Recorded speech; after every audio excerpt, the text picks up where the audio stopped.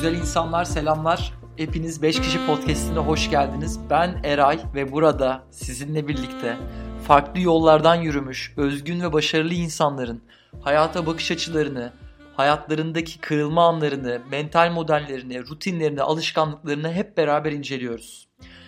Geçtiğimiz sezonda birbirinden farklı insanları konuk ettik. Geçmiş bölümlere bakarak hepsini teker teker dinleyebilirsiniz. Kimdir, nedir bu 5 kişi derseniz 0.0 bölümü sadece bunu anlatıyor. Ona göz atabilirsiniz. İkinci sezonun ilk konuğu Collective House'un kurucu ortağı Ahmet Onur. Ahmet'le aslında beklediğinin aksine girişimciliğin bayağı dışında hayata dair felsefi sorular üzerinden konuştuk. Ve çok keyifli bir sohbet oldu.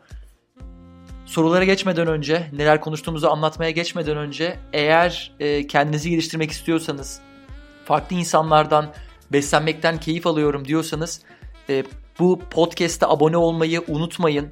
Eğer beğenirseniz değerlendirmeyi, rate etmeyi ve yorum bırakmayı lütfen unutmayın. Ve Twitter ve Instagram üzerinden Eray Erdoğan diye aratarak lütfen bana yorumlarınızı, geri bildirimlerinizi iletin. Ahmet Onur'la neler konuştuk? Ben daha podcast'e başlamadan, 5 kişi podcast'ine başlamadan önce telefonda konuşmuştuk. Abi hayatta çok kritik konular var. Hiçbirini maalesef koşuşturmadan konuşamıyoruz diye. Nedir bu konular? Onları konuştuk.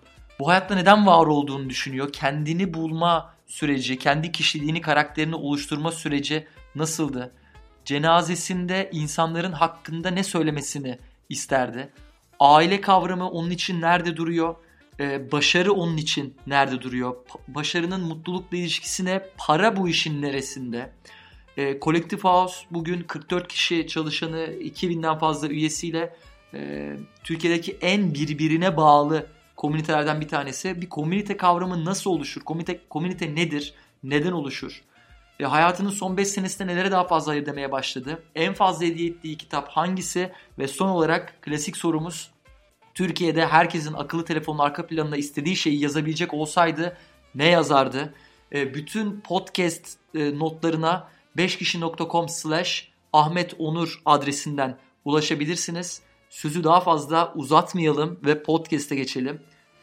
Karşınızda Ahmet Onur.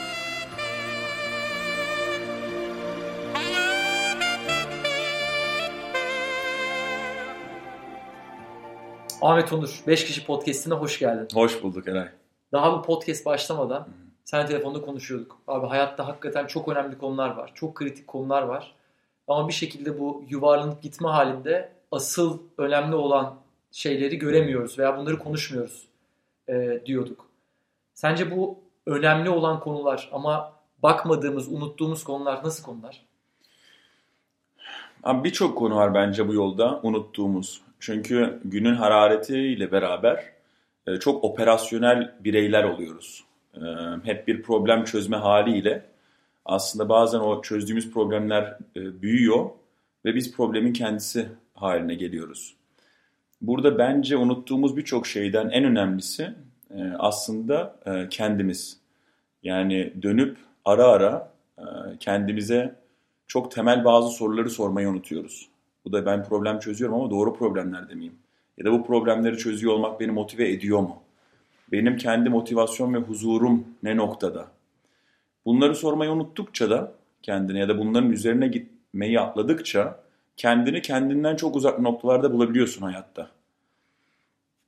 Bence en büyük unutulan konu o. Yani ara ara geri adımı atıp yaşadığın günlük hayattan biraz geri çekilip birazcık daha özünden çıkan soruları kendine sorman.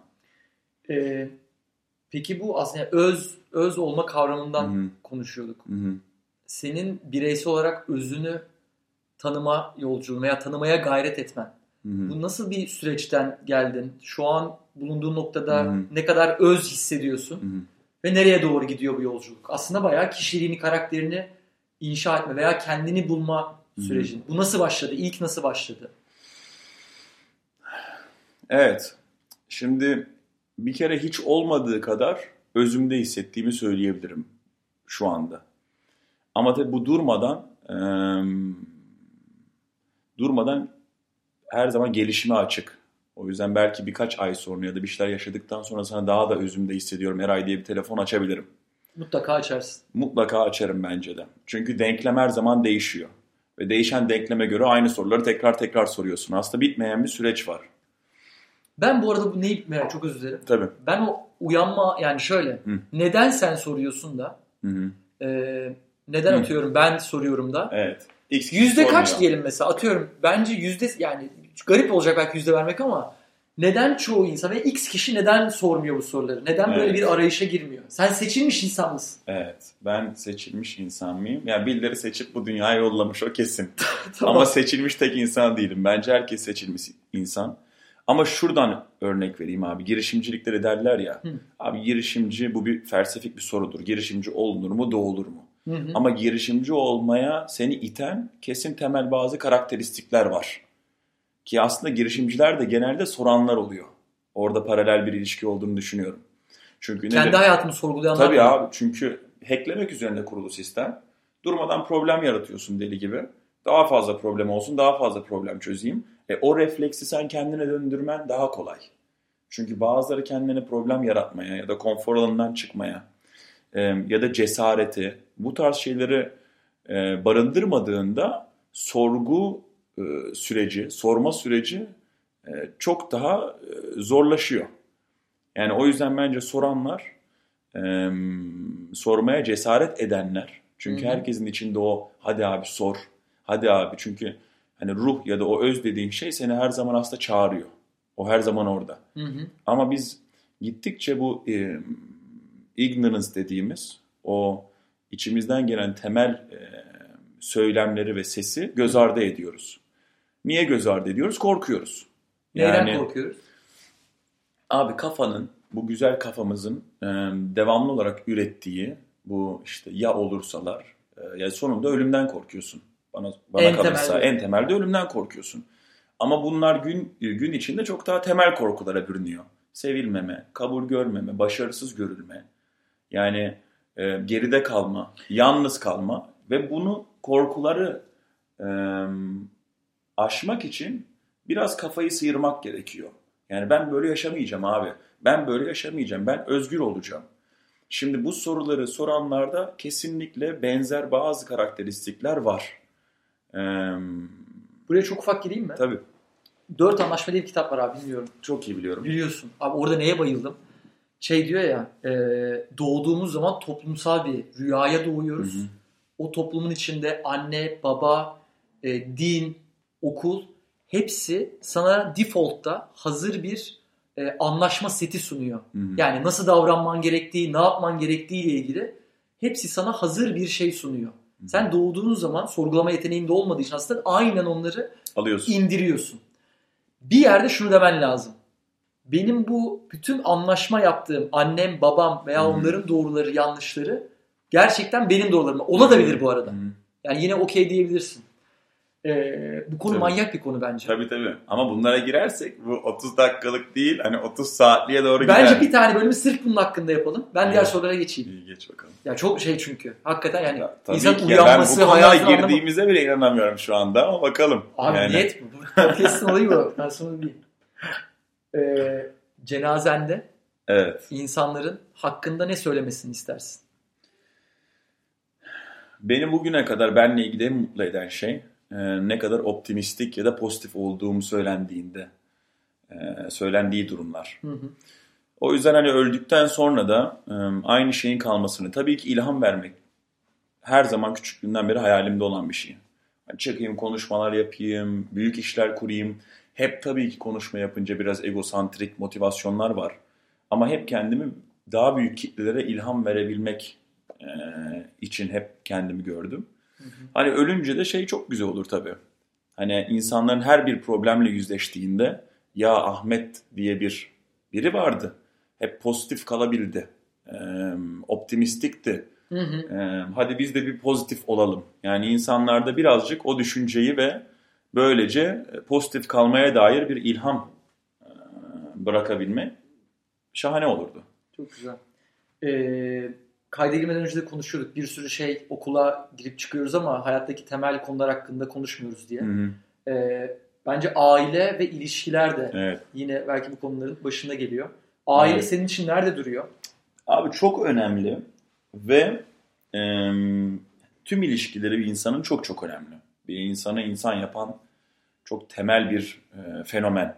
Yani senin etrafındaki ilişkiler. Aile zaten tam tüm mevzunun tam ortasında durmak zorunda.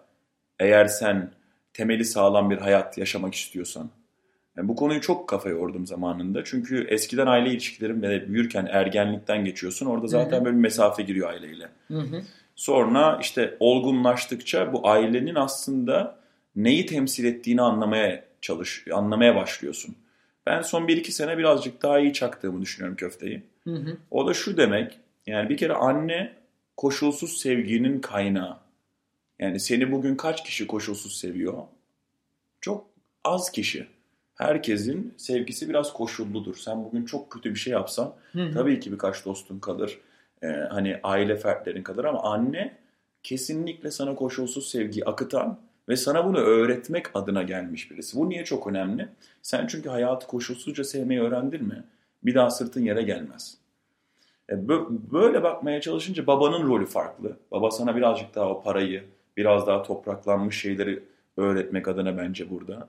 Gene tabii ki sevgi var. Kardeşlerim de keza öyle. Benim bir kardeşim var. Ya ama toparlarsak aile ilişkilerinin sağlam olması, onlarla açık iletişiminin olması, onlarla sevgi paylaşımının olması, onların ilişkilerinin üzerine sorumluluk alman, bunların her biri bence senin tüm hayatındaki diğer ilişkilerin ve böylece senin gelişiminde çok kritik bir rol oynuyor. O yüzden ben herkesi çok seviyorum ama ailemle kötü ilişkim var. Ben çok başarılı olacağım, çok iyi bir adam olacağım ama işte bizimkilerle ilişkilerim iyi işlemiyor dendiğinde bana o zaman diyorum ki burada bir tam oturmamış o zaman. Sen eğer birini sevebiliyorsan git önce anneni sev. Çok güzel. Böyle bir düşünceye kapıldım son dönemde. O yüzden bugün ben aile ilişkilerinin çok kritik olduğunu inanıyorum ve hani bunun üzerine de çok emek harcamaya başladım. Çok güzel. Bir diğer aslında kavram da belki başarı kavramı. Hı-hı. Başarı, mutluluk, Hı-hı. para, statü, işte tanınma vesaire. Sen başarıyı nasıl tanımlıyorsun? Başarıyla mutluluğun ilişkisini nasıl kuruyorsun? Parayı nereye oturtuyorsun? Bu ilişkide para nerede duruyor? Bir de onları rica edelim. Hı-hı. Şimdi gerçekten ne zaman kendimi çok başarılı hissediyorum? Hayatımın birçok alanında bir tam bir tablo gördüğümde ve bu tabloyu ve kendimi böylece sevdiğimde. Yani aslında şöyle özetleyeyim. Kendimi ne kadar seviyorsam ve kendimle ilgili ne kadar eminsem o kadar da başarılı hissediyorum. Yani bu paradan bağımsız geliyor. Mesela hiç paramızın olmadığı kolektifin ilk günlerinde ara ara inanılmaz başarılı hissediyorum. Niye? Çünkü daha fazla özümü yaşıyorum. Sevdiğim şeyleri yapıyorum. Etrafımdaki insanları iyi etkilediğimi görüyorum. Bunların her biri bence ana tabloda senin başarılı olduğunu hissettiriyor. Para bunun enteresan bir yerinde duruyor. Para çünkü sen sevdiğin işleri yaptıkça gelen bir mevzu. Bence öyle. Yani bence öyle olmalı. Öyle olmalı ve bence işin doğallığında genelde öyle oluyor. Yani çünkü insanlar severek işini yaptıkça o işi çok daha iyi yapmaya başlıyorlar. Çünkü çok doğru bir motivasyonla yapıyorlar. Hiç parayı düşünmeyen insanlar tabii parayı inkar etmek ya da parayı kabul etmemek gibi böyle biraz daha anarşist bir yaklaşım olduğunda onu bilemem. Ama ben sevdiğim işi yapayım ve hele ki o işi büyütmeyi de seviyorsam genelde bunun sonucunda para geliyor. Para çok kritik çünkü bu dünyada özgürlüğün de bir sembolü para ama tek yol değil. Hani bir yerden sonra parada rakamlar değil mi? Milyonlarca dolar olduktan sonra 100 milyonlarca dolar olduğunda senin gerçekten aldığın oradan hissiyatlar çok limitleniyor. Ki bazen yeri geldiğinde para özgürlüğü direkt getirmiyor. Hatta o paranın kazanılma şekli offside'sa yani garip yollarla aslında o parayı kazanıyorsan belki Tabii, seni tabii. tutsaklaştırıyor bile. Ya kesinlikle, ve offside ille dolandırıcılık değil. Sen parayı daha fazla kazanmak için kendinden vermeye başlıyorsan, çünkü para beraberinde birazcık cimriliği, birazcık hani çok güzel bir lafı var çok yakın bir arkadaşımın, onu söyleyeceğim. Para cebinde kalmalı abi. Kalbine girmemeli. Çok güzelmiş. Şimdi para büyüdükçe bir şekilde cebinden büyüyor, kalbinin içine oturuyor. Sen o zaman para olmaya başlıyorsun. Para abi çok basit. Senin hayatta yapmak istediğin temel şeylerin, bunlar umarım ki egondan çok gerçekten kendin için istediğin şeyler olur. Para bunları sağlamak adına verilmiş bir araç. Ama bunun yol üstünde amaca dönüşmesi çok muhtemel. Çünkü insan hali abi, Allah büyük paralar dönüyor, giriyor çıkıyor derken bir anda diyorsun ki daha fazla olsun, daha fazla olsun. O işte o Lord of the Rings'deki o arkadaşın adı neydi? O Gollum, böyle elindeki yüzüğü tutuyor. Gittikçe canavara dönüyor, kimse almasın diyor. Evet. Öyle rezil bir duruma düşüyorsun. Ne oluyor? Aileye yeteri kadar enerji vermiyorsun. İlişkilerini göz ardı ediyorsun. İş ortamında parayla bağlı hatalar, yani daha fazla para kazanmak adına normalde almayacağın kararlar almaya başlıyorsun. Bu bir anda seni gerçekten yalnızlığa da itebiliyor. Kendinle olan ilişkine de aslında zarar veriyorsun. %100. O yüzden para başarıyla paralel olarak geldiğine inanıyorum. İnsanı mutlu etme potansiyeli olduğuna inanıyorum. Ama bunlar şey değil. Amaç olarak hiç görmüyorsun. Amaç olarak hiç görmüyorum. Evet. Mutsuz bir insanı görüyorsam, bana bu kadar param var diyorsa ve oturduğu yerde kendi olamadığını düşünüyorsam ve bencilse ve sevdiği işi yapmıyorsa, adam böyle insandan çok makineli olmuşsa, ailesini göz ardı ettiyse, ben o insanın parasına bakarak başarılı olarak değerlendirmem. Çok o da güzel. kesin. Tamamen burada şeyi sorayım. Toplumun büyük ihtimalle başarılı demeyeceği ama senin başarılı olarak gördüğün birine örnek verebilir misin? Şimdi isim direkt aklıma gelmiyor. Ama benim için persona şu Eray.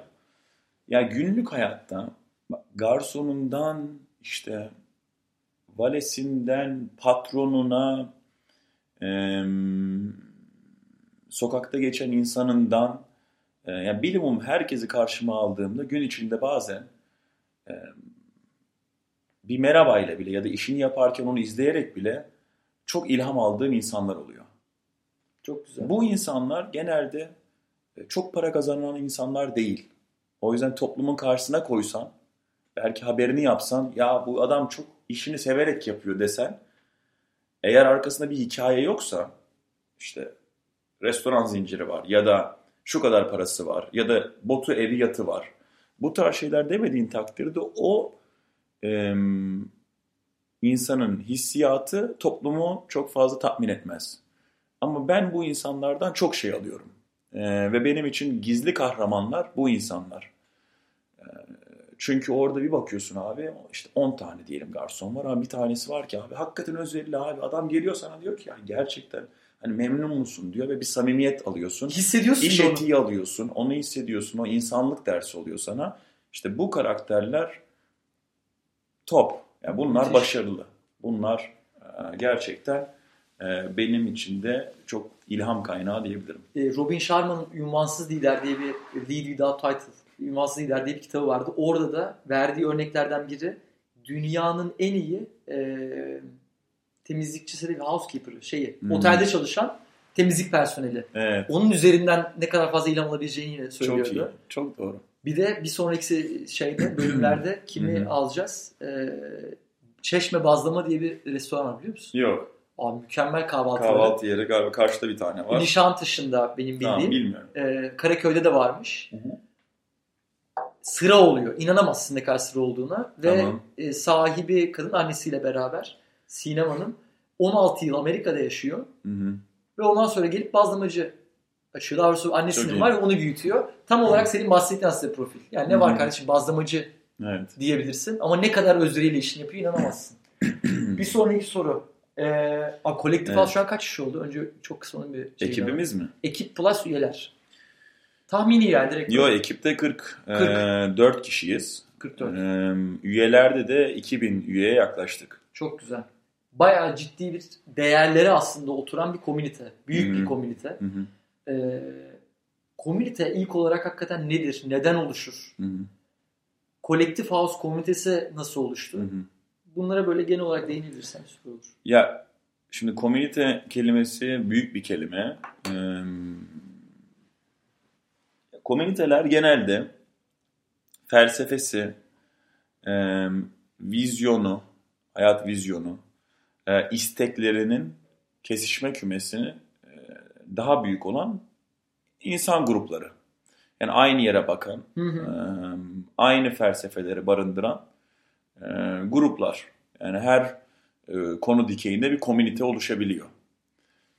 Biz kolektifi kurarken kolektif komünitesinin bir girişimcilik kültürü üzerinden ama insani olarak da daha paylaşıma açık, daha üretmeye açık, bu sevdiği işi yapmaya meyilli, sevdiği işi yapabilecek kadar cesareti olan bir grup ve kesişme kümesi üzerinden kurmak istedik. O yüzden de ilk günden beri Love, Create, Inspire diyoruz. Yani sen önce sev, bir sevgiyi bul, oradan gelen enerjiyle üret bir şeyleri. O ürettiklerini de paylaş abi. Kendine tutma. Ki o böyle bir devir daim olsun. Senin paylaştığın başkasına sevmeyi göstersin, ilham versin. O da sevsin, o da üretsin gibi bir devir daim yaratacak bir komünite kurmak istedik. Kolektif komünitesi aslında bunu temsil ediyor. Aslında başkaları için de düşündüğü herhangi bir girişim düşün mesela komünite oluşturmaya çalışıyor. Belki şeyi söylemek yeterli olur. Senin ideal dünya hayalinle, gelecek hayalinle bunlar hangi değerlere oturuyor? Tabii. Bu değerlerin aslında yayınını yaparak, bu değerlere inandığını söyleyerek benzer frekanstaki insanları bir araya getirme aksiyonu. %100. Komünite oluşturma. %100 doğru. Yani o değerler, yani bizim komünite agresiftir, iş bitiricidir. Bizim komünite paylaşımcıdır. Bizimki bencildir abi. Biz kendi içimizde entel bir komüniteyizdir. Yani bu dediğin gibi markalar eğer komüniteler kurmak istiyorsa kolektifin iyi yaptığı işlerden bir tanesi budur. Bence de. Kesinlikle. O ortak noktaları alıp sonra o ortak noktalardaki değerleri iş modellerindeki her katmana eklemeleri gerekiyor. Sen paylaşmayı sevdireceğim ya da seviyorum diyorsan, komüniteyi onun üzerine kuruyorsan senin de paylaşman gerekiyor. Sen marketing planında paylaşma olmalı. Ya da fiyatlama paketinde bir paylaşım sistemi olmalı. Ne kadar senin değerlerinle iş planın ve ürünün ve iş yapış şeklin uyumlu olursa sen o değerleri samimi anlamda yansıtabiliyorsun. Böylece o insanları toplama kabiliyetin çok artıyor o değerler etrafında. Çok güzel. Hayatının son 5 senesinde nelere daha fazla hayır demeye başladın? Son 2-3 Bir kere hayır demeye başladım. Bu bir adımdı. Son 5 senede edinilen. Çünkü yani son bir 2-3 sene öncesine kadar gerçekten bir yes man'lik bir halimiz vardı. Bu iyi bir şey değil kesinlikle. Ne kazandırdı sana yes man olmak?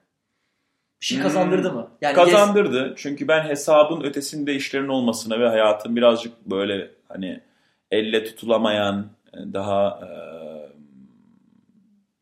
böyle magical söyleyemedim ya. Büyülü. Yani daha büyülü kısımlarını gördükçe çok motive oluyorum. Her şey evet deyince kendine böyle bazen nasıl geldiğini bilmediğin ortamlarda buluyorsun. Hesap kitaptan çıkıyor mevzu. Çünkü her şeyin olmasına birazcık izin veriyorsun. O da evet, bu da evet, şu da evet, sana da evet. Dağa çıkalım mı? Evet. Şuraya gidelim mi? Evet. İş kuralım mı? Evet. O birazcık da bazı şeylerin olmasının önünü açıyor. Ama tabii eğer sen kibarlıktan evet diyorsan, bazı şeyleri hani hayır demeye çekindiğin için evet diyorsan, zamanın değerini bilmediğin için, odaklanamadığın için evet diyorsan, bir yerden sonra o free spirit seni amacından ve yolundan saptırabiliyor. İnan abi ben bu işi, yani bu konuyu 2 yıl önce falan çözdüm. Nasıl çözdün? O da zorunluluktan oldu. Ya çünkü kolektif büyüyor. Hani hem kurucu ortaksın, hem birazcık hadi CEO'luk yapalım, her konuya gidelim. Konular kendi içinde büyüyor. Gündeki iş hacmi büyüyor. Zaman çok daha değerli ve limitli bir kaynak olmaya başladı. Hı hı. Nasıl biz daha fazla zaman yaratacağız? Hayır de abi. Yani toplantıdan bir şey çıkmayacağını bildiğim bir toplantıya hayır deme cüretin olsun. Hı hı. Ya da sevmediğim bir şeye ya da istemediğim bir şeye gitmeme cüretin olsun. Cüretin olsun diyorum çünkü olmadığına inananlar her şeye evet diyor. Hayır abi sen hayır de ona. Gelemem bu mesela bir fikre uzaktan hayır de. Çünkü olmayacağına belki inanıyorsun. Bu bana ne kattı? Bu tabii ki bana inanılmaz bir odak kattı. Yani riski ne? Şimdi hayır dedikçe de olanakları da beraberinde kapatmaya çalıştım. Bir toplantıya X bir hedefle girip başka bir şekilde çıktım mı? Ben çıktım. Aha. Şimdi o minik ihtimalleri yani minimize olma oranı %30 ya da 50'nin altında olan işlere hayır dediğin için doğal olarak. Evet. Oradaki upside'ı kaybediyorsun. Ama odaklanmak da zaten bunu gerektiriyor. Yani çok olma güzel. oranı daha yüksek işlere vaktini ayır. Ki yani girdiğin her ortam sana daha fazla istediğin yönde bir şey katsın. En fazla hediye ettiğin kitap hangisi ve neden? Evet. Sana söyledim. Aşırı fazla kitap hediye ettim diyemem. Evet. Olsun. Ama ettiğin kitap hoşuma gitti. ettiklerim arasında gerçekten Power of Now. Şimdinin gücü. O ilk soruna da gidiyor. Hani ne ara ben bunları sormaya başladım. Ne ara önüm birazcık daha felsefi olarak açıldı. Derken bu hikayenin başında Power of Now vardı. Bir şekilde karşıma çıktı. Hani bana hediye edilmedi ama işte o sıra araştırıyorsun. Biraz ne yaparım, nereden bilgi alırım, sünger modundasın. Ve Power of Now'ı okuduğumda bu herkesin bir başucu okuması olur. Bilmiyorum bana çok rezone etti. Ve o sıra hani hem kişisel gelişim hem hayat görüşüm derken o anda kalma ve hakikaten her problemin çözümünün anda kalarak aslında shortcut'ı olduğuna dair çok temel bir bilgi edindim. O yüzden şu anda hep okumadıysa hep ilk sorum şeydir. Power of Now okudun mu? Okumadın mı? Okey abi. Şunu al buradan bir başla. Çok güzel. Son soru. Evet. Türkiye'de ortalamada insanlarımız 13 dakikada bir telefonuna bakıyor. Çok iyi. Arka planına, herkesin telefonun arka planına istediğin herhangi bir şey yazabilecek olsan ne yazardın? Ben bunu söyledim. Şimdi yeni telefon stickerları yaptık arkasına koyma kolektif olarak. Aha. Kartlık. Ve kartlık yaptık arkasına. Biz yaptık onları. Siz yaptınız ha? Süpersiniz ya. Elinize sağlık. Çok iyi oldular. Yani şu kışı da geçirirlerse çünkü çok güzel bir kumaşı var. Biraz reklam gibi oldu bu arada bu ama. Keseriz. Kartlık deyince. Yok. Abi Grow Your Heart. Bu bizim yeni motomuz. Aha. Bir tanesinin arkasına Grow Your Heart Tişörtte yazdık. Tişörtte de yazıyor. Bir iki motomuz daha var orada. Ama Grow Your Heart bence tüm bu konuştuklarımıza da bakınca bugün çok önemli bir moto. Yani Grow Your Business kısmı var. Aha. Biz Grow Your Heart ve işte Grow Your Heart, kalbini büyüt. Onu da kalbini büyüt, evet. işin de büyür. Kalbini büyüt, hayatın büyür. Yani orada birazcık daha bir geri adım atmayı düşünerekten o motoyu tasarladık. Bence çok etkili bir moto. Ben olsam her telefona bir abi kalbini büyüt. Kalbini büyütmek için ne yaptın? Hani bir bunu yazardım. Ağzına sağlık, yüreğine sağlık. Teşekkürler. Çok teşekkür ediyorum. Emeğine sağlık. Eyvallah. Emeğine sağlık. Çok sağ ol Eray. Nasıl bu kadar vakti buluyorsun bilmiyorum ama beceriyorsun.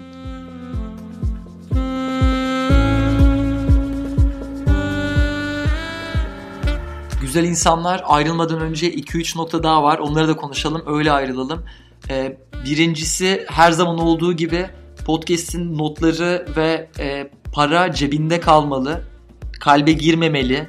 Ve kalbini büyüt, grow your heart söylemleri. Bununla beraber Kolektif House'un söylemi Love, Create, Inspire söyleminin hepsinin arka plan görsellerine 5kişi.com/Ahmet Onur adresinden ulaşabilirsiniz. İkinci konu, eğer podcast'ten keyif alıyorsanız abone olmayı, yorum yapmayı ve değerlendirmeyi lütfen unutmayın. Ve son olarak Instagram'da ve Twitter'da beni Eray Erdoğan diye aratarak bulabilirsiniz. Olumlu, olumsuz ne düşünüyorsanız lütfen bana ulaştırın. Hepsini hem teker teker okuyorum hem de hepsini kesinlikle cevaplıyorum. Bütün yorumlarınız benim için çok kıymetli. Ve son rica, eğer çevrenizde bu podcast'ten keyif alacağını düşündüğünüz arkadaşlarınız varsa lütfen onlarla da paylaşmayı ihmal etmeyin. Umarım bu bölümden de beslenebilmişsinizdir. Önümüzdeki bölümlerde görüşmek üzere. Kendinize iyi bakın.